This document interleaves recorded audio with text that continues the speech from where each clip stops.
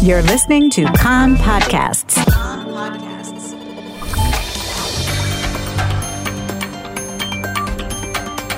You are listening to the English language news of Kan, the Israeli Public Broadcasting Corporation. Good afternoon. It's 2 p.m. in Israel, Tuesday, November the 2nd, 2021. This is Nomi Segal with the top news at this hour. Coronavirus. An outbreak has been reported among dozens of Chinese workers at a work site in the Emek HaMa'ayanot Regional Council in the north. So far, some 80 workers out of 260 have tested positive. A total of 700 workers live at the site, and they are all expected to be tested by the end of the day. According to reports, some of them had received the Chinese-made vaccine Sinovac, and some received the Pfizer jab. The health ministry is considering setting up isolation facilities at the site for the workers. Meanwhile, in the general population, infection levels continue to fall. There are currently 210 people hospitalized in serious condition, 126 of them on ventilators.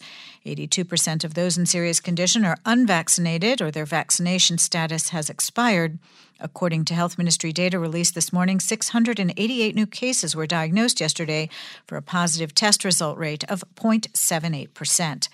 Since the start of the outbreak in Israel, 8,103 people have died of COVID-19 related causes.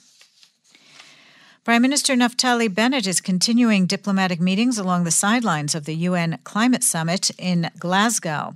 He met with the Crown Prince of Bahrain, Prime Minister bin Hamad Al Khalifa, the first public meeting of an Israeli prime minister with a leader of one of the Abraham Accord signatory countries. Earlier, Bennett met with his Indian counterpart, Narendra Modi. At the start of their talks, Bennett thanked Modi for restarting deeper relations between the two countries.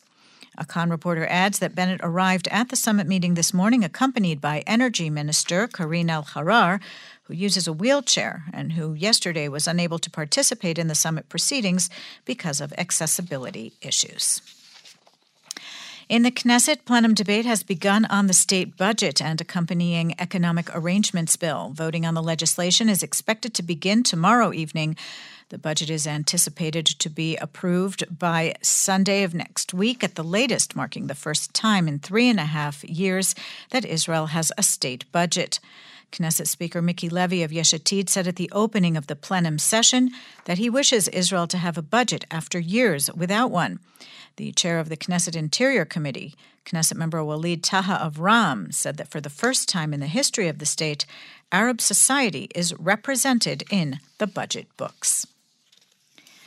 The state memorial ceremony marking 65 years since the Sinai campaign was held at Mount Herzl today. President Isaac Herzog said that the 1956 campaign was an important historical milestone for the state of Israel.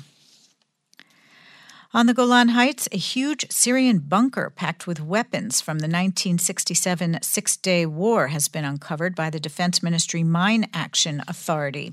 It was discovered during work to clear mines and ordnance near Mitzpe Gadot. A Kan reporter says the munitions found inside include mortar shells, explosives, ammunition, and more. The items were gathered and transferred for storage pending their destruction.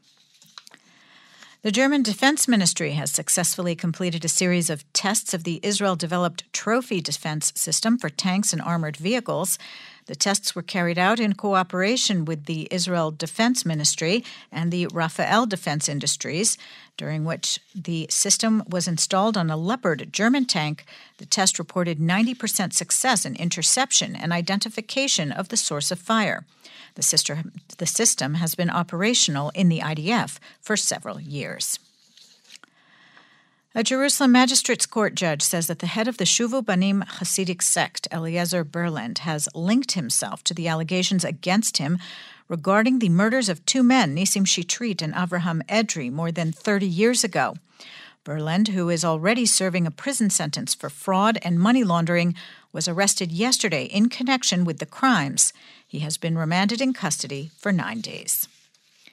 The weather outlook, chance of local rain in the north and center through the afternoon. No significant change tomorrow. The maximum temperatures in the main centers: Jerusalem 21, Tel Aviv 25, Haifa 23, Beersheba 26, and in Eilat going up to 31 degrees Celsius.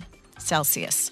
That's the news from Kan Reka, the Israeli Public Broadcasting Corporation. Join us at 8 p.m. Israel time for our one-hour news program. You can tune in at 101.3 FM, the Kan website, Spotify, and the Kan English Facebook page.